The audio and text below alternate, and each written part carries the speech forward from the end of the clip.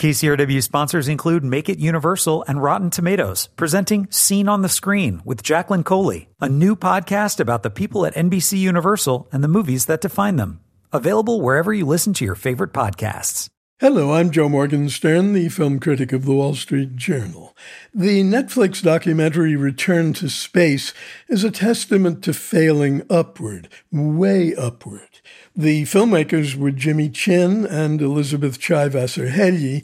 They did the excellent docs Free Solo and The Rescue. Most of the action turns on a 2020 launch and the spectacular failures preceding it that was crucial to the future of Elon Musk's SpaceX, as a private company with a central role in this country's space exploration. The flight was to be the first time in 9 years that American astronauts would depart from U.S. soil for the International Space Station. It was a final test before NASA would certify SpaceX for regular flights to and from the station. For Musk and his company, it was also a stepping stone, big step, weightless stone, on the way back to the moon, and then onward and upward and outward to Mars. It's no spoiler to say that the flight goes off without a hitch, but decades of American school kids have grown up on documentaries about our former triumphs in space, so this Netflix doc may not be all that thrilling for some. Others may find it difficult, I certainly did, to get used to the de-dramatized trappings of a private sector launch.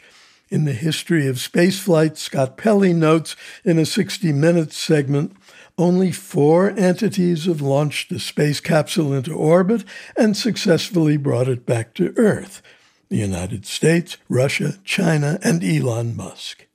His company's mission control is populated by a relatively small crew of mostly young engineers, scientists, and technicians in T-shirts and jeans, and a striking absence of triumphalism in the media coverage reflects a lack of ceremony in the hours and minutes before launch.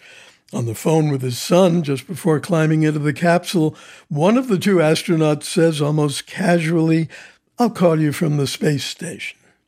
Then there's the entity known as Elon Musk. By this time, so many words have been spent on his quirks, whims, moods, tweets, and now his special Twitterverse powers that it's easy to forget what a singular figure he's become, and not only because of his wealth.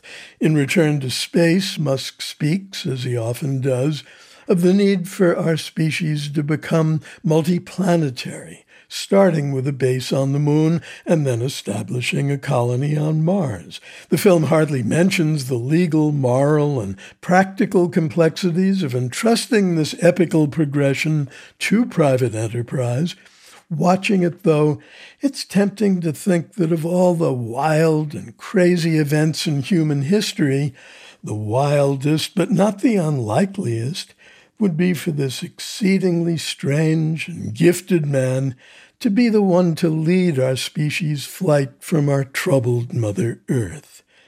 I'm Joe Morgenstern. I'll be back on KCRW next week with more reviews. KCRW sponsors include Make It Universal and Rotten Tomatoes, presenting Scene on the Screen with Jacqueline Coley, a new podcast about the people at NBC Universal and the movies that define them. Available wherever you listen to your favorite podcasts.